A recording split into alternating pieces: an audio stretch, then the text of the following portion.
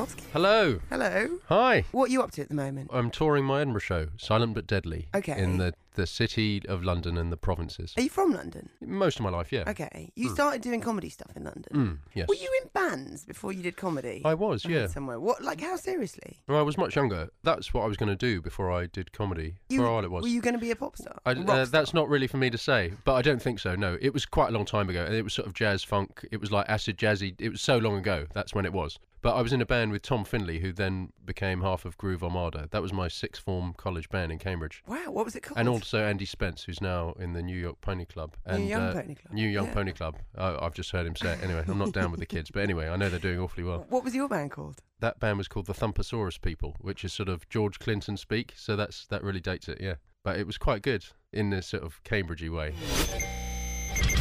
I'm briefly interrupting to let you know that I'm Marsha from yesyesmarsha.com, and this is from a series of interviews that I did from 2009 to 2011 called Marsha Meets, which were long-form interviews with stand-up comedians that eventually inspired the book Off the Mic, The World's Best Stand-Up Comedians Get Serious About Comedy. That book's out now on Bloomsbury Publishing. Back to the interview. So you were going to be a funk star then? Well, I guess so. But I was the geeky one behind the keyboards anyway, so I wasn't out front. So what happened then? How did the switch happen? The switch to comedy? Yeah. Well, if you live in London, you can just start doing open spots at crappy little pubs. And Why did you decide to do it in the first place? Well, my friend of mine was doing it. A bunch of us were at college together, and we were sort of hanging around doing plays and performing probably Fry and Laurie sketches and student stuff, you know. And then a guy called Trevor Locke, who still does comedy, was doing open spots. So I went to see him at some tiny pub, and he was good, but the other people were not good. And I thought, you just need to show up. So I started showing up. First gig was in a pub called the Purple Turtle, where a lot of people in London have their first gigs. There's some sage nods around the room here.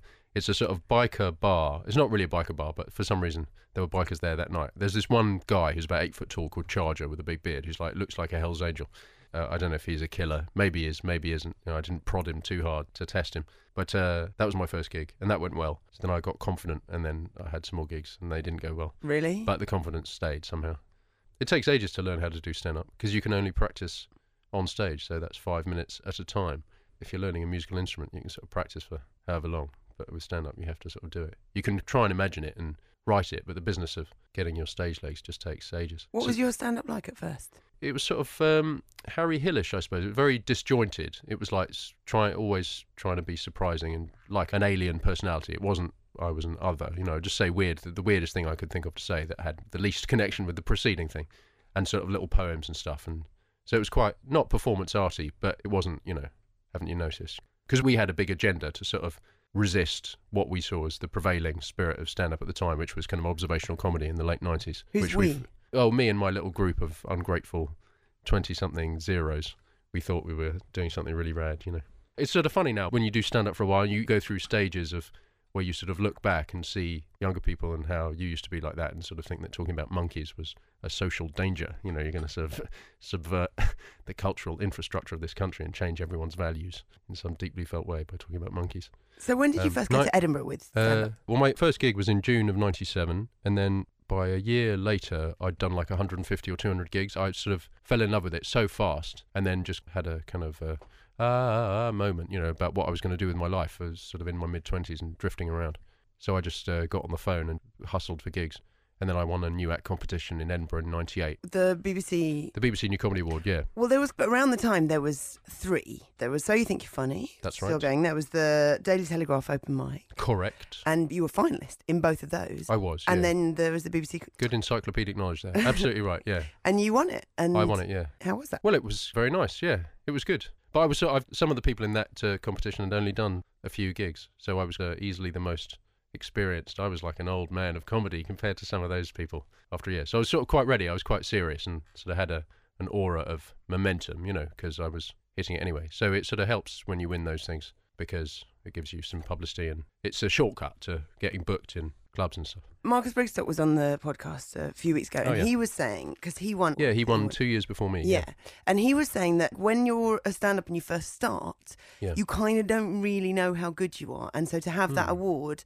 He felt like it was really important for the confidence to be able to go on stage and go, it's all right, it's official, I'm good. Absolutely. And at every stage, I think that's the case. I mean, I've done the Edinburgh Festival many times, and sort of if you get some little prize or a Perrier nomination or something. It's sort of something you can take to the bank, you know. It's nice, yeah. You sort of look at it and it's still there. And so were you doing comedy full time then at that point after that? Were you making a living from it? Yeah, I think I broke it. I took out a sort of big bank loan that got bigger and bigger, a few thousand, you know, and then I think I signed on and was on the phone all the time getting gigs and then listening to Smooth's Classics at 7 in my bath at 7 p.m. and then going out ready for war, you know, and then sleeping in the next morning and then getting up and getting on the phone.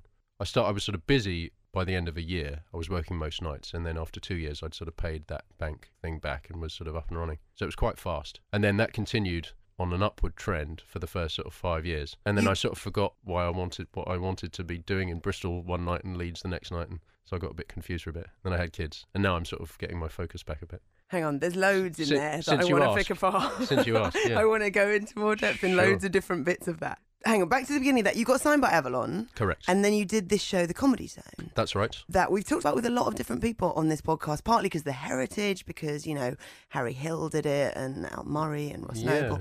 But also there's been a couple of comedians that I've interviewed who have found it a great learning experience, but have found it really, really tough because of the kind of crowds that you get in, that it is a bit more sort of hen and stag nighty than a lot of other Edinburgh shows. It can be at the weekend. I mean, if you're in the Pleasance Courtyard, which is sort of the alpha zone, it's like, you've been there, I'm sure. It's the courtyard is like a sort of stock market gossip sort of threshing floor. You know, it's like what's hot. It sort of zooms around the courtyard this way and that way. So shows can do sort of really well there quite quickly. But also, I did a show there in 1998. Yeah, me and my little friends, we did a show in the Pleasance Attic, which is a small venue, about 50-something seats. And at the weekend, Al Murray and all the big boys would sell out. And so those people would sort of spill into our show drunk and watch us talking about monkeys and just get really angry. And it would be awful, you know. And then in the middle of the week, we'd be playing to 6 people, but those shows would be great. With the Comedy Zone, again, it's at the weekend, there's some combative nights. But it was nice as well, because it's like a 180-seater. And when you've been doing comedy for 2 years, you don't play rooms like that regularly. So it's quite a trip, you know, and then you sort of get used to it. Did you enjoy it then? Yeah, I had a great time. And in fact, it went well. And I then went back and did an hour the following year. And then that sold out and went well because of the Comedy Zone. So it was quite that sort of New Act competition, Comedy Zone hour thing was like a little manoeuvre to sort of get up and running at Edinburgh. But in fact, the year that you were doing the Comedy Zone, you also were working with Lee Mack on Lee Mack's Bits with Lee Mack and Catherine Tate. That's right. How did that come about? Well, we were friends from the circuit, and there's a thing in Edinburgh where you can get somebody who's smaller than you to be in your show for no money so that they can learn something and you can have a bod to be in your show. Now, I did a show like the following year. I had John Oliver, who's now like a massive star in the States, and he wore a Womble suit in my show. It was kind of my stooge. So that's how that goes, yeah. So Lee was the boss, and me and Catherine would sort of goof off, and Lee would tell us off and kind of stomp off and say he was never, and then he'd come back and we'd sort of have to stifle our giggles. You know. But it was mainly good. It was mainly fun. And it was a very funny show, of course, because it was written by TV's Lee Mack. You know. And the year after that, you did it again and it got nominated for the Perrier. That's right, yeah, that's right. It was a good show. That was a good show. And that was the same year that you did your first solo show. I did my first solo show, yeah. Which also got nominated. It got nominated for Newcomer, yeah. That was a fun show. So I had two. I think I did Lee's show first, and then I ran downstairs, sweaty, and then did my show like 5 minutes later, which was quite good because I didn't have to clean up after Lee's show. I got special dispensation, so Lee and Catherine had to sweep up. And with your first show, you said already, because of the Comedy Zone, it went well, it got the nomination, but also it wasn't just you talking for an hour. No, it was not. I wrote this piece, which was about, I recorded myself on cassette. This was the year 2000, so cassettes it wasn't hilariously retro. It was just like, cassette. It was sort of me in the past, literally, because I'd recorded it in July, and it was me in the show sort of talking to me in the past and trying to explore the reality of that and like the hindsight. And then we sort of had a falling out. It was like this sort of double act, and then I stomped off stage and then left the cassette to do stand-up to the audience while being open about the fact that he couldn't hear them. So it would talk to someone in the audience, call him Barry, and he would just have to be Barry. And it was like really interesting how, if you watch people do, Howard Reed does his animation and people do sort of stuff that requires a suspension of disbelief. You can sort of see the working, but people almost always go with it, you know, unless the gig has been terrible so far and it's just a bad scene, you know. But I'd sort of be off stage preparing this kind of magic reveal that I'd set up from earlier, you know, so I used that time. But I think it happened once in Preview and once in Edinburgh that somebody went and switched off the recording, which was like it was a good heckle, you know. It's like, okay, fair, you're not accepting this as entertainment, you know. me leaving a cassette recording to do the show for me, you know. What So did it's you like, do when that it was happened? up in the air. I think I was quite flustered. I sort of came out and tried to be witty about it. I can't remember how it was resolved. I think I just sort of said, "Oh, do you mind if we start again?" Because I got this thing, not going to work if... Yeah, no, that was interesting. The thing that I liked about that, and actually with a lot of your shows, you use props and you, like you mentioned, you get other people involved. It's just this thing of Edinburgh shows, they have to be an hour long.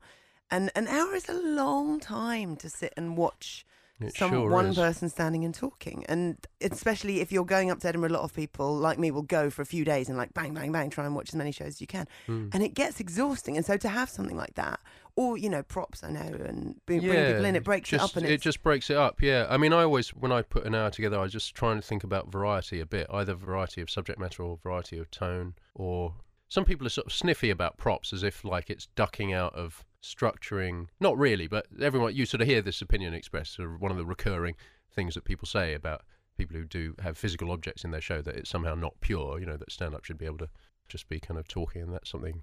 I can sort of see that there is a sort of... I don't know what the word is. Some insert abstract noun. But there's something about somebody... I was just gigging in Wales this last couple of days with John Richardson. He gets on the mic, he talks, you know, he bellyaches about life. It's very, very funny, and it's great. And then he sort of leaves the stage. And there is something that's good. I can't think of an adjective, but there's something sort of kind of commanding about that. But what I like to do is I sort of get bored of that. So I like to mix it up a bit. And do you, with an Edinburgh show, do you think about that in terms of the hour? Do you think, okay, it's been 25 minutes, nothing's happened, so let's change something here, or let's... What, during the show, you mean? No, I mean when you're planning When a I'm show. planning it. Yeah, I guess so, yeah. I mean, what I've been doing in recent shows, I've been doing raps, sort of silly comedy raps. And that's quite nice, because it's like a prepared thing. It's music, which everyone likes, and it sort of feels like a show, you know, but it's not very high maintenance. Like, I've done a lot of shows where I've had these massive props or big sets with like projectors and what have you, and you can't tour the shows, not at my level, you know. So now I've got my iPod and I do raps, and like, you know, I take care writing them, and people sort of, sometimes they go great, but even if they go only okay, people go, oh, you know, you made a show, you know. Can't Something say different. nothing happened here. You mentioned John Oliver being in the show. You had it was the following year from the one where you got the nomination for Best Newcomer. And you had tons of people. You had Daniel Kitson and Howard Reed and Lee Mack and Frank Skinner and Simon Day. That's right. All on film. I hasten to add, they weren't trooping on at my behest when I clicked my fingers. No, we had it was this sort of magic door where I had like a set with a door, and I had a screen stretched across the opening of the door with a back projection of like these life-size figures onto it. So there'd be I'd start telling an off-colour joke about Princess Di or something, and then there'd be a knock at the door, and then I'd open the door, and then I'd say, oh, do you want to come in? And they'd say, oh, I'm a bit busy at the moment. So we'd have a sort of chat on the doorstep, as it were, with me leaving pauses in the recording for me to answer them live. And then I'd sort of do stand-up in between those bits. And it was very interesting when it didn't work as much as when it did work. Because, I mean, there was a sort of real wrench. Like, you'd sort of get a head of steam up with the audience doing stand-up in the normal way. And then there'd be this sort of scripted thing. And they'd go, oh, you're lying to us now. You know, this isn't... Because with stand-up, they know you've written it. There's this sort of double belief that you suspend your disbelief that it's spontaneous, that someone that's just making conversation with you and has just sort of shambled onto the stage, but you know it's more dense and hopefully witty than that would typically be, so you understand that. But that was kind of weird. And but, so what? Yeah, well, you just sort of get this energy build up, and then it would sort of get wasted because they think, oh, now we're watching telly, you know, effectively, or we're watching a play. We've got a different role, you know, we're not being addressed as the first person, second person, and then they get demoted to third person because the second person is this film person, yeah. But the ideas were sort of interesting, and like Frank Skinner did this bit, I got some of the Avalon PR girls to dress in school uniforms and sort of fawn over him, which he was very amenable to. What a nice guy to give his time for that. And he was sort of talking about being a millionaire. So it was sort of about being famous. And then Simon Day did this brilliant, we devised it together, this bit about being all past it and falling on the pregnant sister of Paul Whitehouse and damaging the child, and so they don't talk anymore, and this sort of really dark stuff in his Billy Bleach wig, and then kind of taking it off and having a kind of breakdown. It was really good. It was very funny. And successfully got nominated for it did, Perrier. yeah. Despite having lots of sort of turgid nights. I've sort of changed the way I've written Edinburgh shows since I've become a dad, and I'm sort of half tired out of my mind, you know, for the last 5 years. I've written shows to be tiredness proof, so they're full of punchlines. So my jokes are very jokey shows now, and I just make sure there's a lot of stuff that works in text. Previously, I did not used to do that. So those shows that were sort of critically successful and were sort of got award nominations and stuff, I had the biggest number of hard nights performing those shows because they were just too at that stage, they were too ambitious for me to be able to perform. I could not sell those shows with that level of performance experience on a regular basis. So we'd have these nights that were just like sort of wading through treacle. But then when it was flying, it was really great. So I got lucky when all those judges came along. It was always on the good nights. What stand-up is hard to do then if you're tired? Well, I used to write stand-up that I called tonal stand-up, where there wasn't really a concept. It was just like a little flavour of something, and it was just sort of there was just something odd about it. It was kind of normal, but a bit awry, and it was kind of a subtle tickle. And when there was a sort of silliness in the room, I mean, when you make a rapport with an audience, like, they pay and you've brought the material, and so that is the economic relationship, but really the funniness of a gig kind of emerges in a spiral by a mysterious alchemical process between the performer and the audience, and no one understands this process, no one. And when the room is silly, and you can be very subtle, and just the smallest little adjustments and talking in a slightly bland way, but nothing like a character, nothing very strong, and it can really be very funny. And some nights that's just nothing. There's just nothing. There's no joke. There's nothing. I was very interested in how things that on paper were just not funny could be made funny in performance. And I was right enough of the time to sort of get a career out of it. But then when I was wrong, we just have these horrible nights, And also with kids, Yeah. how does that work in terms of the lifestyle? Because, stand-up is all late nights and sleeping in late, and Yeah. kids is not. Kids is not. No, it's not. Well, it didn't work for a while, and I kind of mainly stopped doing stand-up for a little while. I got a part in a sitcom called Hyperdrive, which ran for a couple of series. Which had Nick Frost and Kevin Eldon in it. That's right, yeah. And Miranda Hart, who's now doing her very good sitcom. Yes. So that timing was really good, because I just had a kid and didn't want to be on the road all the time. So that was good. And then it's getting easier now, because our little one is nearly 3, so I can go away for a couple of days and I'm not screwing anyone over. How did you find Hyperdrive? It was all right. I liked it. Yeah, it was good. I mean, TV production is a lot of sitting around, having less status than the leads and more status than the extras, and kind of mooching around, holding a coffee, trying to find people with less status than you to lord it over. It was fun. I want to ask about a telly thing that you did long before that, and it was a pilot, and it didn't get commissioned, but the reason I want to ask about it is because it sounds awesome. It was Head Farm. Head Farm. It was awesome. It should have been commissioned. So it was produced by Stuart Lee. Yeah, directed by Stuart Lee, yeah. Directed by Stuart Lee, who, if people don't know, as well as being a stand-up, directed and wrote Jerry Springer at the Opera. And it had Julian Barrett and Noel Fielding from the Mighty Boosh. It had Richard Ayoade and Matt Holness from Garth Marenghi. From Garth Marenghi, and Richard Ayoade from IT. I don't know if Alice Lowe was in that. I'm not sure she was. And Johnny Vegas. Johnny Vegas, yeah. That was like the year before he went monster big. So what was it? It was a studio show with bits on location, and it was I don't know what you would call it. It wasn't a sketch show. I mean, it was supposed to be, everyone got really excited about it. This was these were all the sort of coming names, and this was going to be the new kind of Saturday Night Live wave launched on the telly. And then, I don't know, some commissioner just made some decision. Well, I don't know. I've heard sort of that people recently have said that it stands out really well, and it was like it should have been made and so on. Do you know if the tape's still around anyway? Yeah, the tape is around. I don't know if it's even on YouTube or something, or someone will have it. Avalon will have it. They made it. Yeah, it was good. It was a good show. But there's lots of good shows that don't get on the telly for some reason to do with the corridors of commissioners, and we know nothing about that. That was around the time of the Perrier nomination, and so you'd had the 2 from the year before. Did that all make a big difference? What, those nominations? Yeah. Yeah, I mean, it made me a sort of able to be a touring comedian doing my Edinburgh shows, which is what I like to do. I'm not really a club comic. Sometimes I am, and sometimes I like to be.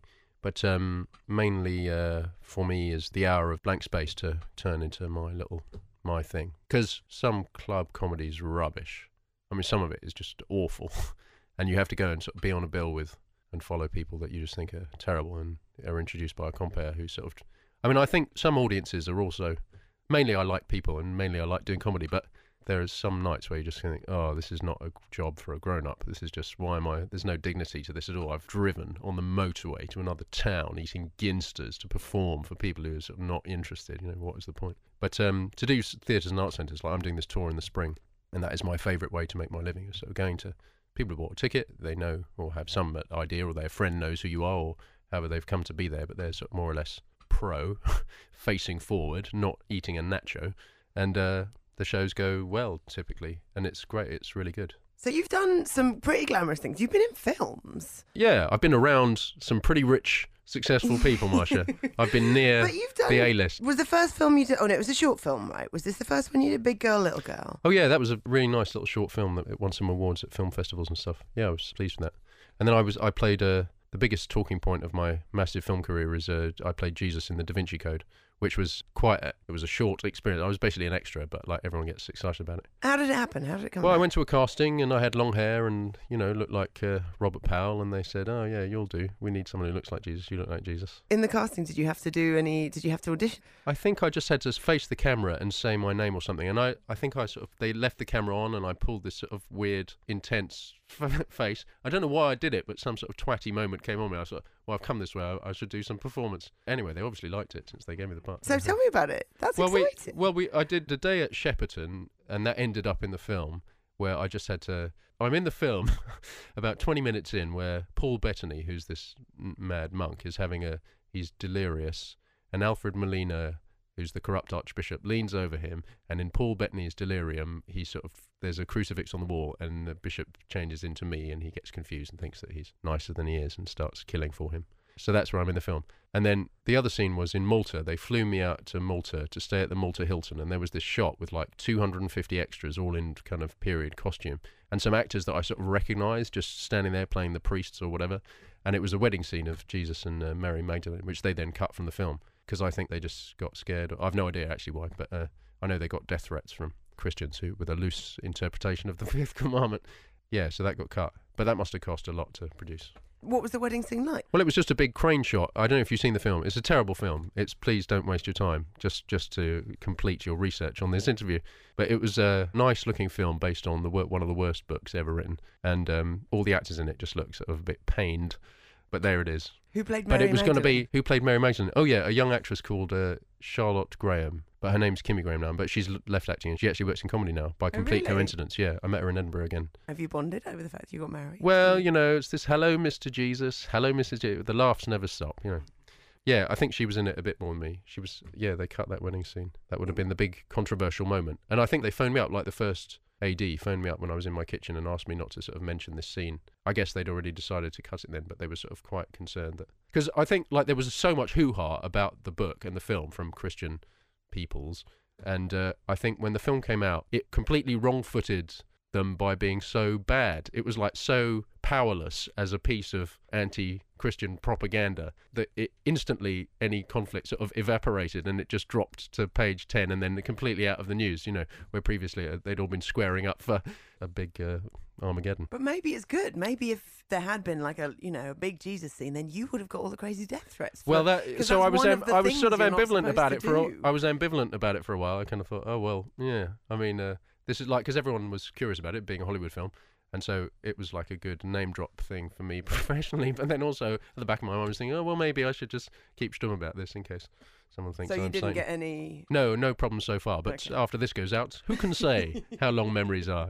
Please go and see the film. It's probably functions as a pro-Christian piece of propaganda. It's so bad. I've seen it. It's pretty terrible, but in a kind of, it's sometimes enjoyable to watch terrible films. Obviously, your bit was great. Yeah.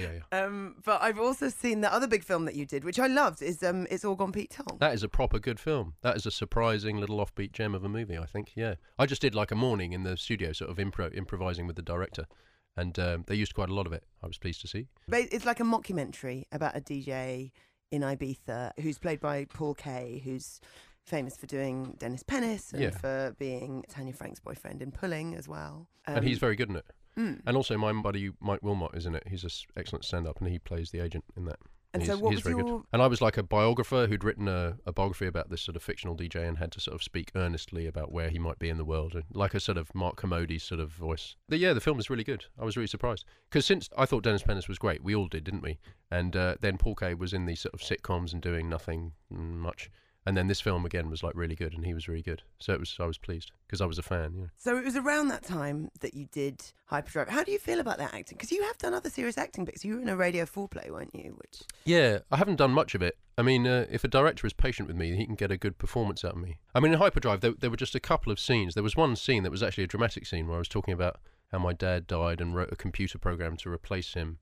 And it was like an emotional scene, and I sort of got my teeth into it. I quite liked doing it and getting a bit, this is Sparta about the performance. But generally, it's quite weird. Like stand-ups, it's just you on stage, so you're sort of the centre of things, and you carry the can if it goes badly, but it's all you if it goes well. And when you're acting in an ensemble, I'm not really used to sort of having a medium-sized role in things, just sort of sitting there tapping a pretend space keyboard with people going, set the atomic thunderbusters to code red or something, being aye, Captain or something. So that's a bit weird. Yeah, I'd like to do more. Cast me, listeners. So you did Hyperdrive, and you were doing these films in the point when you were saying that you'd had kids and you were kind of taking a step back a bit from stand-up. Sure. And what was it that made you get back into doing stand-up again? Well, I kind of got quite over stand-up a bit, over touring, and also over... I couldn't quite remember. It's really... You have to have desire to do stand-up, because it's quite an unnatural thing to do. You need momentum. You need to sort of be in the habit of doing it. You've got to do several gigs a week, on average, because otherwise you kind of forget why. There's a sort of impetus that carries you onto the stage and makes you want to make a connection with an audience. And it works in feedback loops. Like, I started gigging less because it was not practical because of babies, and I sort of found myself drifting away from it, and I didn't want it. I just didn't want to do it. So it was quite good to take a break, although it was quite confusing at the time. And my agency sent me to lots of acting castings because I was in Hyperdrive, so there was some sort of momentum to be capitalised on there. And I really didn't enjoy that. I thought, I could do acting. That's so much easier than doing stand-up. You just sort of turn up and do your bit. But it's very passive. You just go to loads of castings and some person who might be a dick is judging you, and then you leave. And you just think, well, what just happened there? That's not very nice. I mean, I've spoken to friends of mine who are quite established actors who've been on proper terrestrial stuff, and they go to like 40 castings in a row without getting part, and then they get a part, and that's normal, and that's like the gig for them. The casting is a gig, and they sort of learn the lines and they try and perform it. And I could never take that seriously. If you're not going to give me a job, well, why would I bother to sort of learn these lines, which I don't think much of anyway, So I couldn't overcome my snootiness about the writing.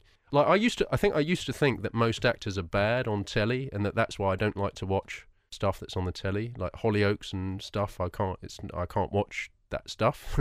But really, it's not the actors, it's the writers. I think most writing is bad, and I've sort of come to the view that what makes a good actor is the ability to make clunky dialogue seem natural.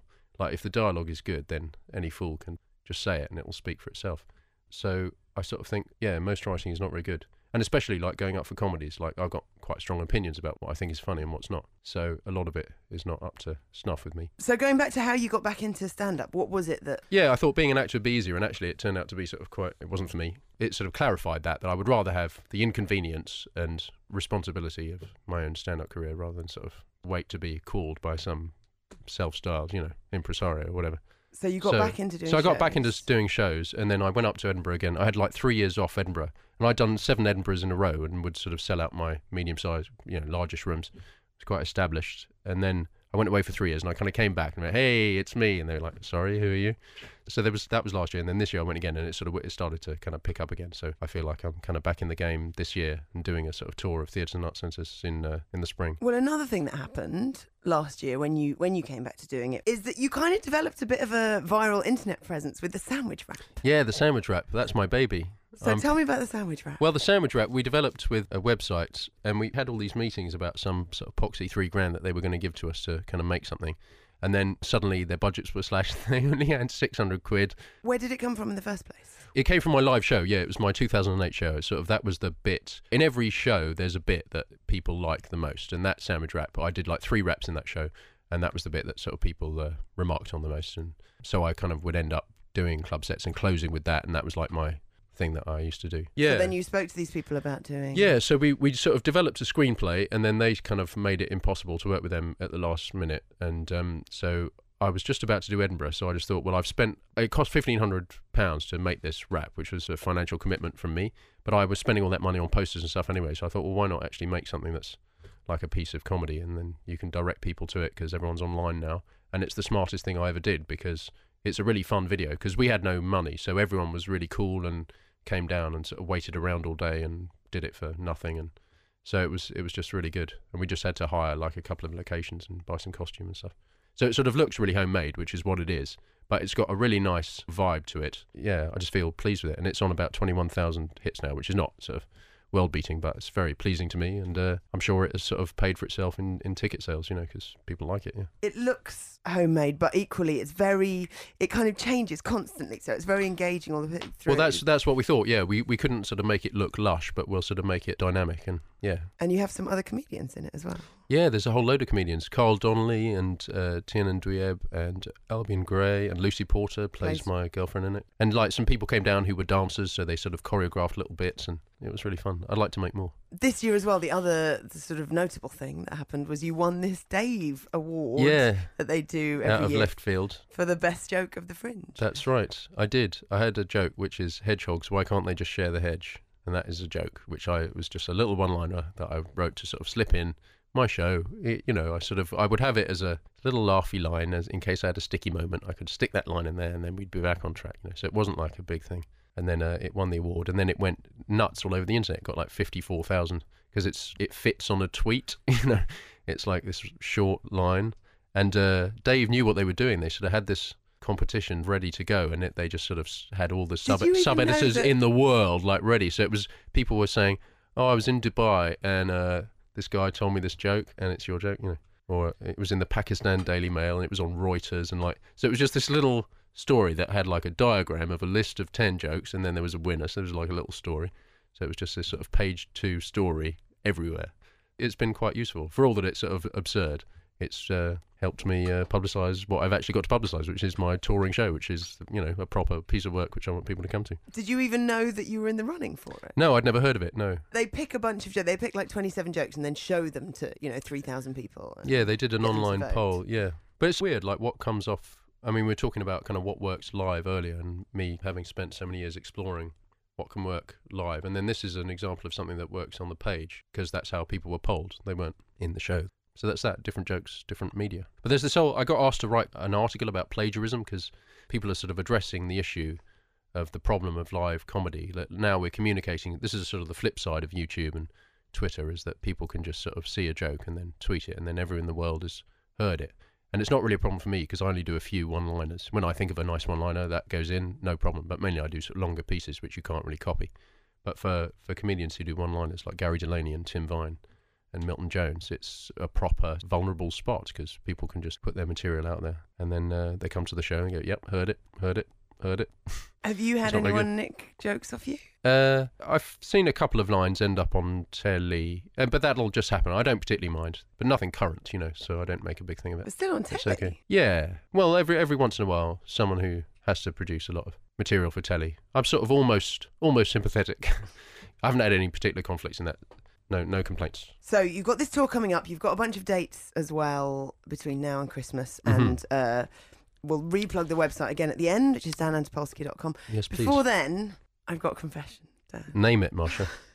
So we first met, it was about a year or two ago. You came in when I was doing a Sunday afternoon show on XFM. Yeah. And then, I've sort of seen you around since then. Yeah. Bumping. That wasn't the first time we met. It wasn't? No. Because I thought there was something familiar about you, but I thought I must fancy you or something. About 6 years ago, look, I can't even look you in the eye. No, go on. About 6 this years really ago. squares the circle for me, because I was looking at you thinking, I know this person, but I probably don't. Okay, about 6 years ago, I had just moved to London. I was horribly unemployed in that kind of pacing the corridors and weeping all day way. But I took a trip up to the Edinburgh Festival, and it was the only time that I've ever been to the Edinburgh Festival where I haven't been affiliated with a radio station, or basically like I haven't had to make sure I'm constantly behaving myself because I don't want to misrepresent this thing. Yeah. And I had been drinking for about 2 days solid. Okay. And at the end of the second day... What year was this? So it would have been... I started XFM 5.5 years ago, so at least 6 years ago. But I can feel myself blushing. So right at the end of the second day... I'm excited to hear what we've been up to. I went to a show, and it was, a compilation show, sort of 3 acts and a compare. And it was on at about midnight. And I had sat next to a friend who is just very gobby and quite funny, but very gobby. Okay. And basically, you were headlining, and I pretty much just heckled you throughout your entire set, but not in a, I wasn't funny. I would just put my hand up, and you'd go, "What?" And I'd go, see how you've got your jumper around your waist? And you'd be like, "Yes." And I'd say, when girls put their jumpers around their waist, it's because they think they've got a big bum, and they're trying to hide it, but I don't think you've got one. And you'd be like, I just didn't have anywhere else to put my tongue. Yeah. And then I did at one point. Well, you must have made an impression on me because I definitely stored you away in some synaptic recess of my brain. I did at one point then get the entire room to sing Happy Birthday to you when you were trying my to birthday? stop me. I think you'd I hope said so. it was. I have this suspicion that I Well, found my out birthday's in later August, that the it 22nd of August, wasn't. so it is in Edinburgh. Well, you'd so said it's it was your possible. birthday, and I was like, I think we should all sing Happy Birthday to you, and you'd said no, and kept trying to stop me, and then I managed to get the whole room to sing Happy Birthday to you. That's And then I think hilarious. afterwards I went up and went, oh, that was really great, and you were very nice to me. But then ever since I've met you, ever since then, and I've seen you This around, haunts you you. probably thought, you know, that nice girl Marsh from XFM, and actually You're my arch nemesis. If All only this you time I've been knew. harbouring a snake in my affections. I've never ever done that before or since, and Oh, I that's- will never. That's good to know. But I'm really sorry. That's all right. How did the gig go? It was good. it was Despite really despite your best No, attempts do you know, to despite derail my it and best- ruin my life. basically. It was a really good gig, and good. and you were headlining, and I think on some level knew that you were good at dealing with idiots like me, Oh, that's good. and which is why. So it was a sort of trust thing. Yeah, It but was a sort of generally, backhanded way to offer me the chance to demonstrate my ability. I mean, you're good with hecklers. I've seen at other points where I've seen you and haven't heckled. You are, and is that something that you Sometimes had to... I am, and sometimes not. you know. Really? Yeah. Sometimes I'm great though, but sometimes not so much.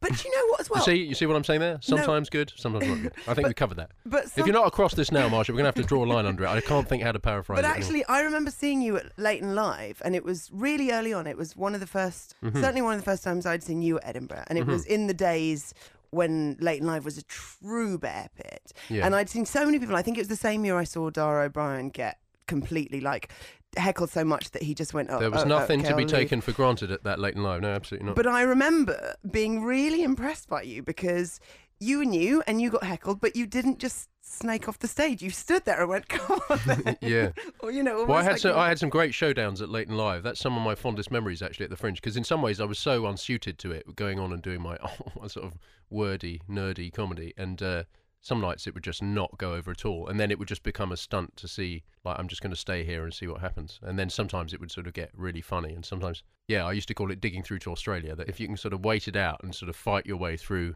the dramatic and then the tragic, you can sort of dig your way through to the comic. Now, I had a gig in South Wales last night in Narberth where the gig, I just sort of went on with a funny rhythm and it just wasn't igniting with the audience. They were really nice. It was like this big room full of people. And then it just got, at the end, it was just like I wasn't leaving, and it just got it just got funnier and funnier, and people were like chipping in. And those are magic moments, memorable, you know.